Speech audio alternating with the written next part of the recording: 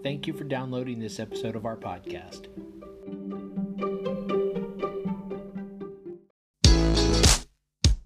Hi, and welcome to the podcast for Solomon Staircase Masonic Lodge number 357, where we talk about all things related with Freemasonry, including Hermetic teachings, philosophy, reason, spirituality, and much more.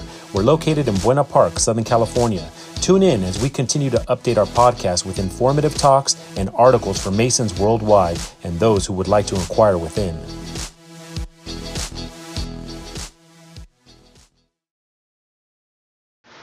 The following article is from the Journal of the Illinois State Historical Society, 1908 to 1984, Volume 64, Number 1, Spring 1971, pages 79 to 90.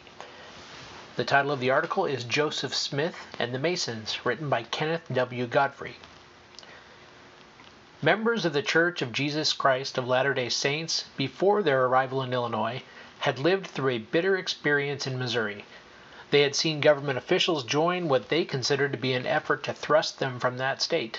Upon their arrival in Illinois, they petitioned for Masonic charters as a deliberate attempt, perhaps, to prevent a recurrence of the Missouri experience. Many high government officials in Illinois, including members of the judiciary, were Masons, and it would have been logical, therefore, for the Mormons to be drawn to the Masonic order as a fraternal organization bound by oath to defend its members. The enthusiastic acceptance of Masonry on the part of Latter-day Saints and the introduction of a new religious ceremony into their church by founder Joseph Smith led, however, to some of the difficulties that arose between the Mormons and the non-Mormons in Illinois. Shortly after becoming a Mason, the prophet introduced the secret sacred church ceremony referred to as the endowment, which had striking similarities to Masonic rites. This ceremony caused Masons to accuse the Mormon leader of breaking the covenants he had made when initiated into the Masonic order. Joseph Smith, in reply, said that the endowment was older than Masonry and had been revealed anew through him, and that Masonry was merely a corruption of the original endowment. Thus, each group accused the other of misrepresenting the true origin and meaning of the ritual. A clear understanding of what transpired between Mormons and Masons in Illinois during those troublesome years of 1839 to 1846 will illuminate at least in part one reason the members of the Church of Jesus Christ of Latter-day Saints settled in the Rocky Mountain West. Joseph Smith spent most of his early life in New York, which had been fraught with Masonic tumult. There he undoubtedly heard much talk about this secret society, and by 1830 was probably familiar with its organization and rites. Such a probability led S. H. Goodwin in his study of Mormonism and Masonry to conclude, the first contact of Mormonism with Masonry antedated the Navajo period by somewhat more than 15 years. In fact, the present writer is convinced that the years which saw the preparation and publication of the Golden Bible of this new faith also witnessed the very material prenatal influence of Masonry upon Mormonism, proof of which lies thickly sprinkled over the pages of the Book of Mormon. Other writers have argued that reference to secret societies in Mormon scripture is a result of Masonic disclosures in New York during the late 1820s. They cite as an example the reference to Master Mahan as being a thinly veiled disguise of Master Mason. Joseph Smith's own brother, Hiram, became a Mason at Victor, New York in 1827, and Heber C. Kimball, an early Mormon apostle, joined and received the first 3 degrees of Masonry at Milnor as early as 1823. Kimball claimed that even before he was a Mormon, he had been driven from his home by mobs on 5 occasions because of his Masonic associations. Helen, his daughter, reports, I remember once when but a young girl of getting a glimpse of the outside of the Morgan book exposing Masonry, but which my father always kept locked up. William W. Phelps, an early Mormon writer and publisher, had, before joining the Mormon Church, served a term in prison because of his opposition to the Masons. Author of at least 2 anti-Masonic newspapers, one in Trumansburg, New York, called the Lake Light, and another in Canandaigua, New York, named the Ontario Phoenix. Phelps had a broad background and solid acquaintance with Masonic history and practice. Thus, he was in a position to influence the Mormon prophet Joseph Smith. Some of the other members of the church who belonged to Masonic lodges were Newell K. Whitney, second presiding bishop of the church, John C. Bennett, first mayor of Nauvoo, George Miller, bishop of a Nauvoo ward, Lucius N. Scoville, leader of the Navajo Masonic Lodge, John Smith, Joseph Smith's uncle, Austin Cowles, Noah Rogers, and James Adams. And if you may remember, we mentioned James Adams. There was a whole episode just about him. The number of Masons in the church, together with Joseph Smith's close association with Phelps, leads to the conclusion that the prophet and other Mormons were undoubtedly acquainted with some aspects of the Masonic ceremony before they settled in Illinois. At Navajo, however, their Masonic activities caused them difficulty for the first time. Other aspects of Mormonism had caused friction in other places, but in Hancock County, Masonry was a unique source of contention. The first Masonic Lodge in Illinois was founded at Kaskaskia in 1805, held its first meeting in December of that same year, and was finally granted a charter on June 2, 1806. Delegates from the Masonic lodges throughout the state met in December 1822 and elected Governor Shadrach Bond as their Grand Master. Because of anti-Masonic feeling, this lodge became dormant in 1828. With the disintegration of the anti-Masonic party after 1832, Masonry gradually made a comeback. By 1835, feeling had subsided to some extent, and a second Grand Lodge was petitioned for in Quincy. The charter for that lodge was granted on April 6, 1840. Abraham Jonas, a prominent Illinois Jewish politician, was elected Grand Master of the Second Lodge. In 1840, Masonic membership in Illinois and the United States was 157 and 2,072 respectively. In the early summer of 1841, after considerable urging by Judge James Adams, a number of Mormon Masons petitioned Bodley Lodge at Quincy for permission to establish a lodge at Navajo. This petition was apparently signed by all the known Masons in the church. It was refused on the ground that these persons were unknown to the Quincy Lodge as Masons. But on October 15, 1841, a recess dispensation was granted by Jonas, the newly elected Grand Master, to George Miller, John D. Parker, and L. N. Scoville. The Masons in Navajo began to hold meetings almost immediately. These meetings were conducted early in the morning 1 day a week. According to the minutes kept by Secretary John C. Bennett, the dues were 50 cents a week. Another 25 cents was added to the regular dues if a member was late. Jonas was running for political office when he granted the dispensation, and perhaps thought his act would give him the Mormon vote. There was nothing irregular in his granting the dispensation, however. In his paper, The Columbia Advocate, Jonas published an account of the installation of the Navajo Lodge, which took place the winter of 1842. While at Navajo, I had a fine opportunity of seeing the people in a body. There was a Masonic celebration, and the Grand Master of the state was present for the purpose of publicly installing the officers of a new lodge. An immense number of persons assembled on the occasion, variously estimated from 5,000 to 10,000 persons, and never in my life did I witness a better dressed or more orderly and well-behaved assemblage, and the display of taste and beauty among the females could not well be surpassed anywhere. Joseph Smith became a Master Mason on March 15, 1842. As a part of his initiation, he swore that he was entering the Masonic order of his own volition and with pure motives, and also pledged that his motive for joining the order was to be of service to his fellow men. He was told that his entrance into the Masons would affect neither his religion nor his politics. He then promised to ever conceal and never reveal any parts, art or arts, point or points of the secret arts and mysteries of ancient Freemasonry which he was going to receive, except to brother Masons or within a body of just and lawfully constituted lodges. He further pledged that he would not take part in initiating, passing, or raising a candidate at one communication without a regular dispensation from the Grand Master Lodge. He swore further that he would never initiate a woman into the lodge. Probably because a few Mormon women received their endowments, the Masons charged the prophet with violating this oath. He also said that he would not violate the chastity of a Master Mason's wife, mother, sister, or daughter, knowing them to be such, nor suffer it to be done by others if in his power to prevent such action. When Nancy Rigdon, Sarah Pratt, and others accused Smith of trying to seduce them, he was charged with disregarding his Masonic covenants. The Mormon leader maintained that he had faithfully kept his promise because he had not attempted to entice Miss Pratt and had proposed marriage, not seduction, to Miss Rigdon. James Cummings, one of the prophet's intimate friends and a Master Mason, officiated in the Mormon leader's initiation ceremony and later stated that to his surprise and pleasure, Joseph Smith seemed to understand some of the features of the ceremony better than any Mason, and that he made explanations that rendered the rites much more beautiful and full of meaning. Only a few Mormons were opposed to Masonry. One opponent was William Phelps, and another was editor-publisher Ebenezer Robinson, who wrote, "Heretofore the Church had strenuously opposed secret societies, but after Dr. John C. Bennett came into the Church, a great change of sentiment seemed to take place. In spite of some opposition, the new Navajo Lodge was very active because of the influence of the Mormon leaders.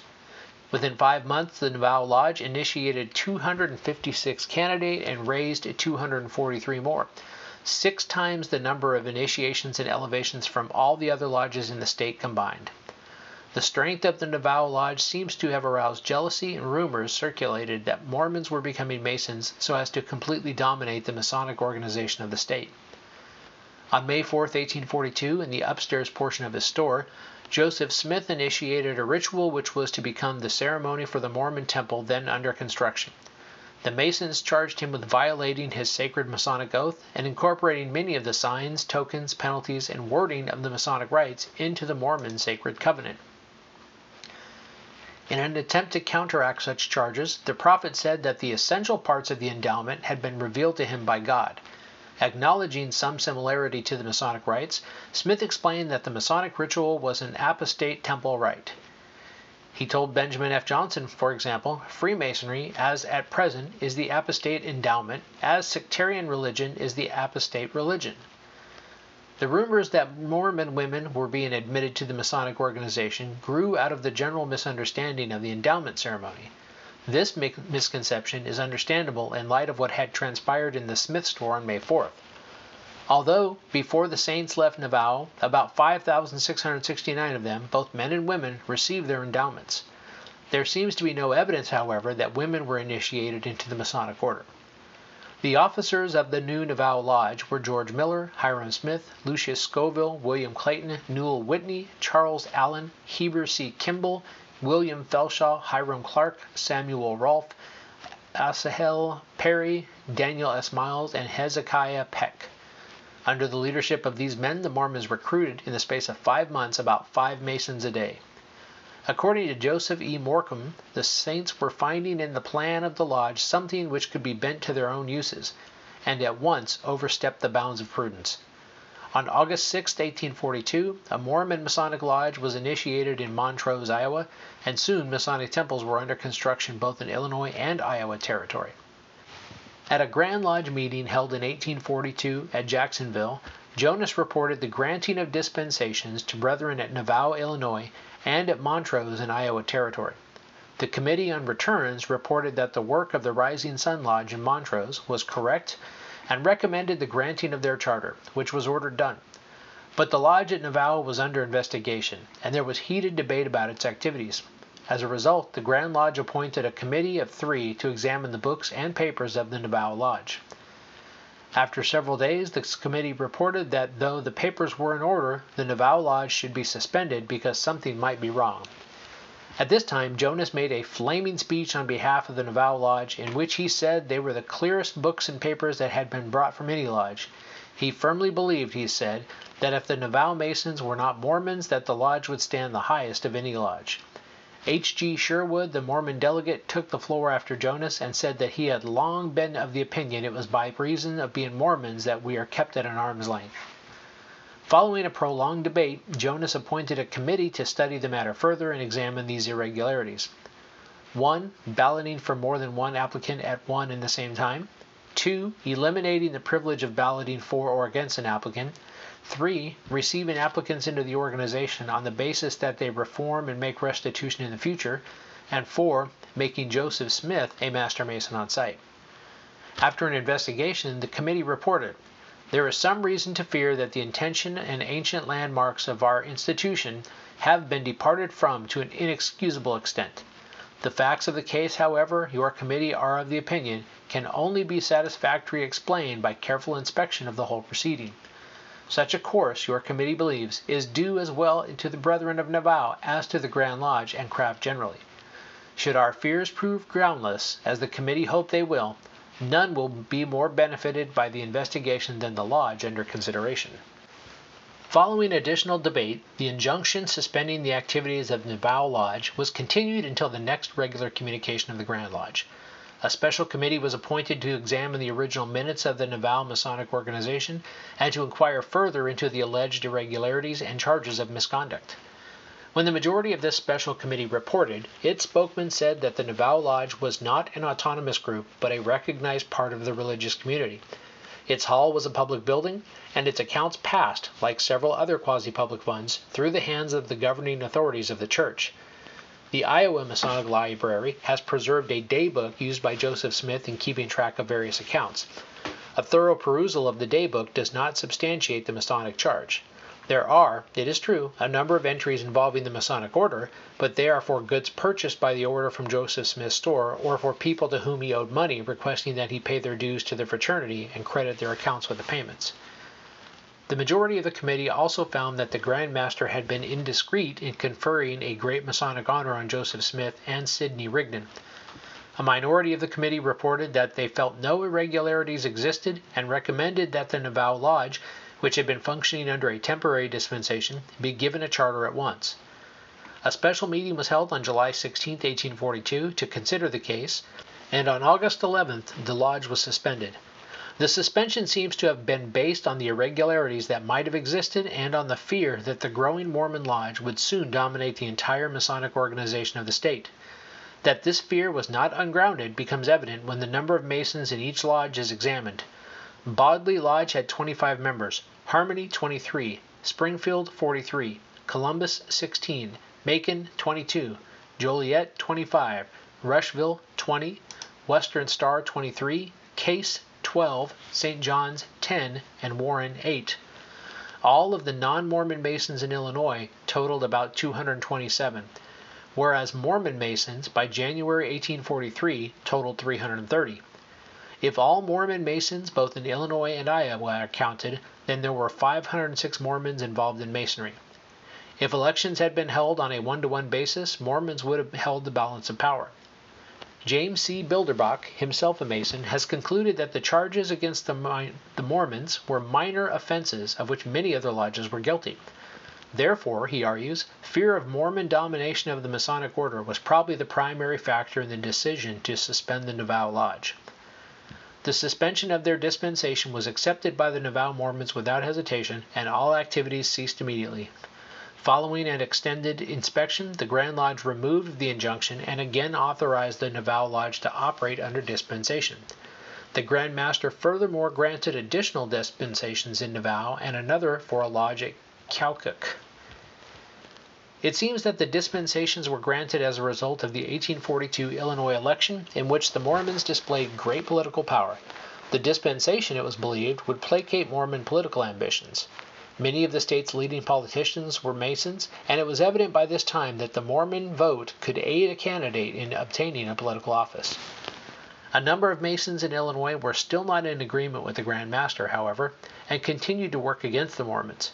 By April 1844, these anti-Mormon Masons had enough power to forestall dispensations for two new lodges requested by George Watt and Horace Eldridge.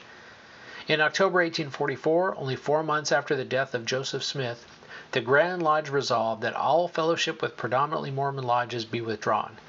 Masonic associations in these lodges were declared clandestine, and all members were suspended.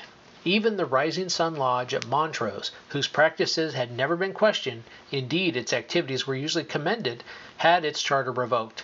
The reason for the suspensions was the anti-Mormon feeling that swept the state of Illinois. On April 10, 1845, Brigham Young advised Scoville to suspend the work of the Masons in Navajo, but meetings were still being held in June. Activities were probably not suspended completely until after the general exodus of the Saints to the west. It is evident that what seemed to be an over-enthusiasm for Masonry on the part of many Mormons contributed to conflict in Hancock County. Alleged Mormon imitation of parts of the Masonic ritual also aroused antagonism, as did the charges that the Mormon leader had violated his Masonic oaths. Nevertheless, it is likely that the Masons did help the Mormon cause. It is also likely that Joseph Smith and others desired the brotherhood and fellowship that this fraternity offered, and that there was nothing more to the Mormon Masonic involvement than this. If a conspiratorial approach is taken, however, it may be true that the Mormons really did want to control the politics of Illinois and were using the Masons in an attempt to do so. Additional evidence would have to be found, however, to substantiate such a view. Regardless of the reason or reasons for Masonic activity, it was finally a detriment to the Saints and contributed to the increasing hostility they faced in Illinois. Thanks for listening. Hope you enjoyed that little bit of history about the Mormons and the Masons.